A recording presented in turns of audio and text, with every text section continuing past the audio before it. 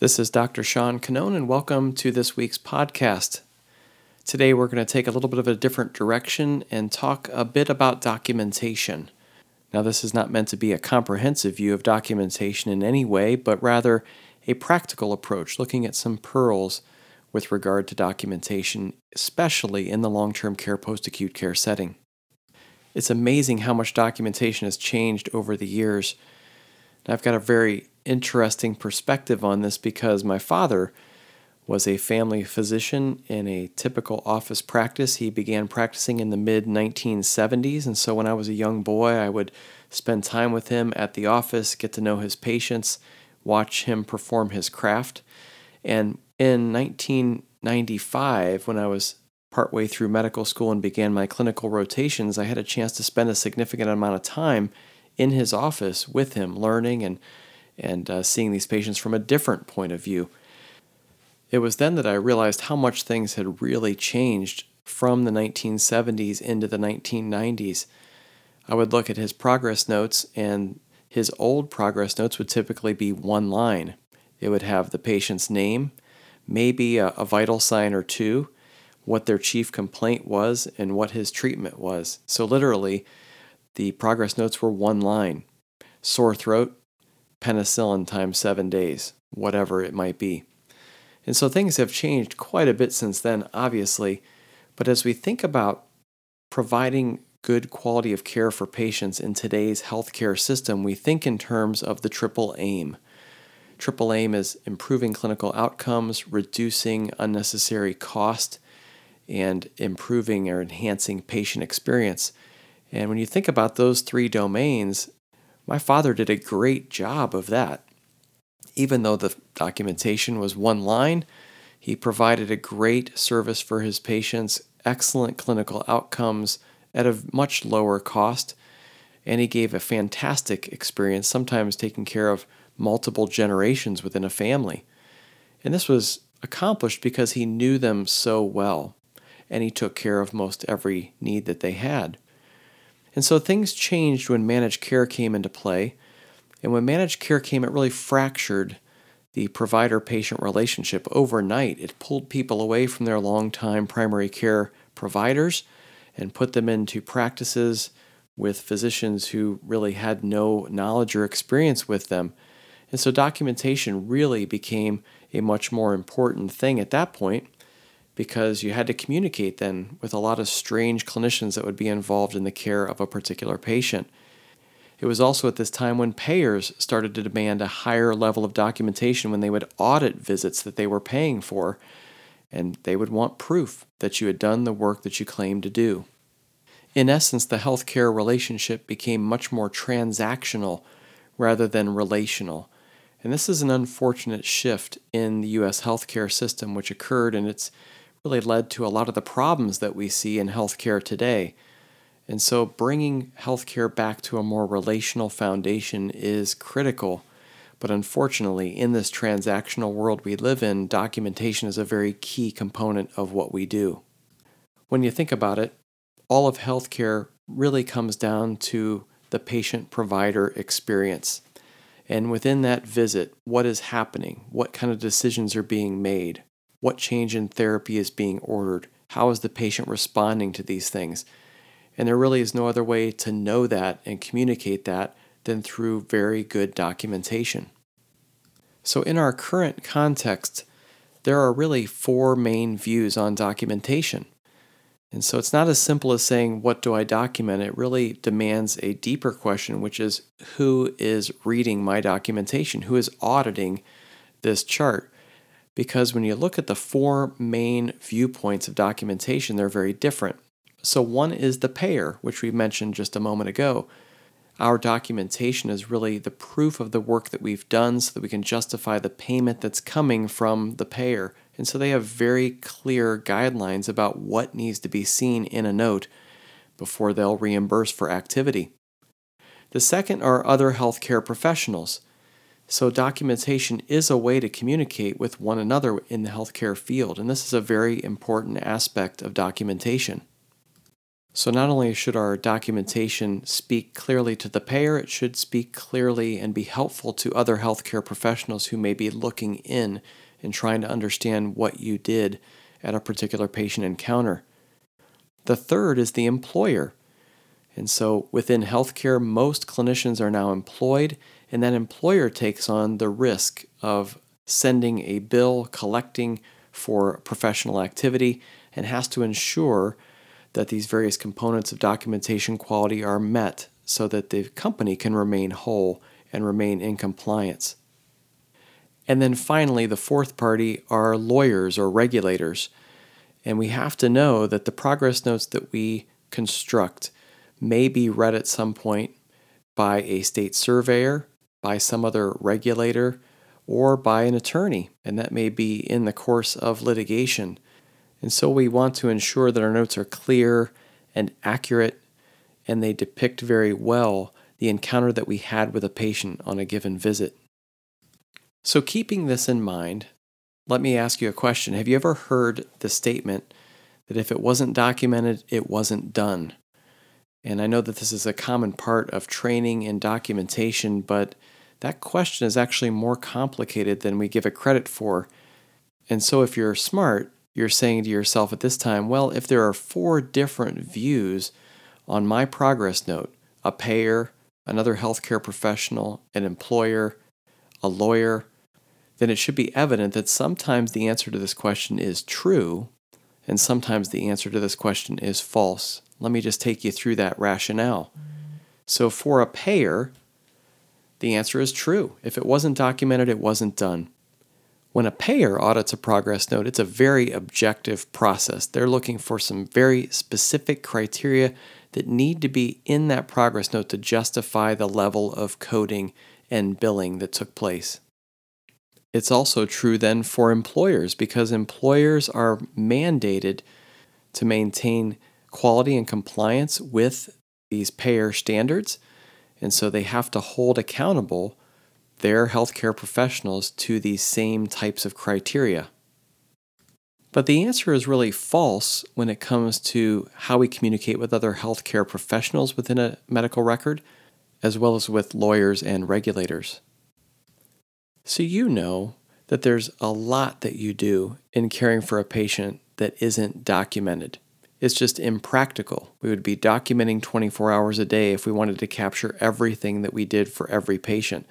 So we know that other healthcare professionals are the same way.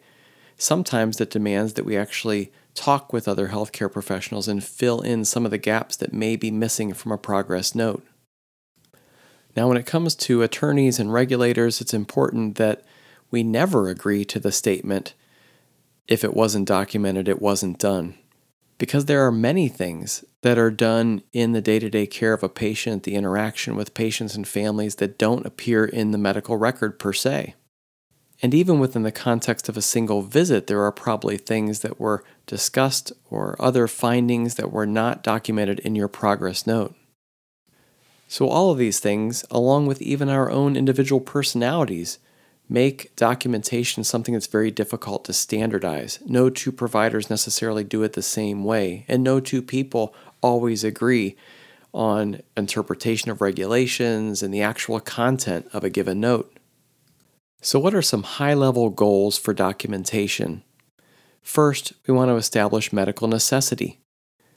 It's very important, especially in our environment, that we think about establishing medical necessity in a very different way than maybe it even happens in a traditional office setting. For example, over the past 20 to 25 years, there's been a big shift in the way that visits get done in a skilled nursing facility. Traditionally, patients were seen once a month by the physician, and now there are multiple physicians in skilled nursing facilities and also advanced practice providers who assist these physicians in patient care. For the most part, this increase in clinical visits has been a welcome thing because the complexity of patients has gone up so much over the past 20 to 25 years. In other words, there is a lot of medical necessity in our environment because patients are so ill. They have so many chronic conditions, they're on so many medications, and their clinical risk is very high. But there are also reasons for why this can be abused in the long-term care, post-acute care setting that you're probably all too familiar with. And we've seen this, many of us, in our practices where you see other providers who are really pushing the envelope and maybe inventing medical necessity where there really isn't any present. And the reason why there's questioning from payers around skilled nursing facility visits in particular are because these visits are typically clinician driven. It's not as common in our setting that a patient will say, "Hey, can you come and see me tomorrow? I'm having a problem." Instead, we typically prompt these visits and schedule follow-ups and know that we need to see them on a routine basis to manage the complexity of their illness. The second reason why these visits are often questioned is because these patients are a captive audience. They are typically a long-term population, and they're always there. We're not depending on them to come to an office setting or take the initiative to come and have clinical care delivered. Third, many of them are cognitively impaired, and so they are not necessarily issuing chief complaints in a traditional sense, and oftentimes they don't have the ability to defend themselves cognitively and say, "I really don't want to see you today." And finally, many of our patients have no financial skin in the game, so to speak. They don't have co-pays, and so they don't necessarily resist visits because of a cost constraint. Therefore, we must establish medical necessity clearly in the HPI, and often the assessment and the plan informs our HPI. So if you're seeing a patient for one particular condition and it's a medically necessary visit, along the course of that visit, other things may come up, and the patient may start to then issue new chief complaints. And these should then be put back into the HPI so we can create a narrative that flows from the beginning of the note to the end of the note with all of these individual patient complaints. The second goal of documentation, in addition to establishing medical necessity, is communication. So we're communicating with all four of those entities we mentioned earlier. We want our communication to be clear, accurate, concise, and specific. And we also want to be careful to not engage in inflammatory conversation or remarks within the medical record, which really don't relate specifically to the care that we're providing the patient at that time. The third big objective or goal for documentation, in addition to establishing medical necessity, communicating very clearly, is the compensation piece. Here we have to make sure that we're following clear CMS guidelines or payer guidelines with regard to the necessary content of a progress note to justify a particular code and billing practice. And so, like I said at the beginning, this is not a lot of new information for you, but rather a practical look at documentation. And let me just close with a few tips. So first, always connect the HPI to the plan. Make sure that there's a narrative that connects the beginning of the progress note to the end. Next, always try to explain risk and complexity. Don't assume that the person who's reading or auditing your progress note will understand the things that you do as a clinician. Oftentimes, those who are auditing progress notes for payers are lay people. They don't have a lot of clinical understanding or have a clinical experience with patients like those whom you care for. This is also true in legal contexts where a jury of lay people may be reviewing the work that you've done and the particular interactions that you've had with a patient. So make sure that you've explained very clearly the kinds of risks and complexities that you're facing in that case. Next, be cautious about inflammatory documentation. I mentioned this earlier, but know that in the long-term care, post-acute care setting, there is a quality assurance realm. So don't avoid bringing these things to someone's attention or documenting them, but think about ways to do this in a realm of quality assurance where you can correct issues and still be on the record, so to speak, with the findings that you've made. Next, use templates within the electronic medical record that are developed and fine-tuned over time, because these really do help you to focus in on the key components of a visit and the documentation that's required to justify billing and coding. Next, be consistent in the format and the language you use within your progress notes. It'll help you to standardize your approach to documentation and minimize the chances that you may forget to put something into the note that's essential. Next, at least satisfy the payer. So while we may not have enough time to think about all the different audiences that could be reading and auditing our progress note, at least put in all the necessary components to justify the code that you're billing. This will make sure that the payers, when they audit our records, are satisfied. Finally, never stop growing. So continue to learn, to be educated, to grow in our proficiency at documentation, and share, educate others as you come up with good ways to approach documentation that help you to be more efficient, but also more complete and accurate. This has been a very basic overview of documentation, but I hope some of the practical pointers and perspectives are helpful to you in your practice. Have a great day.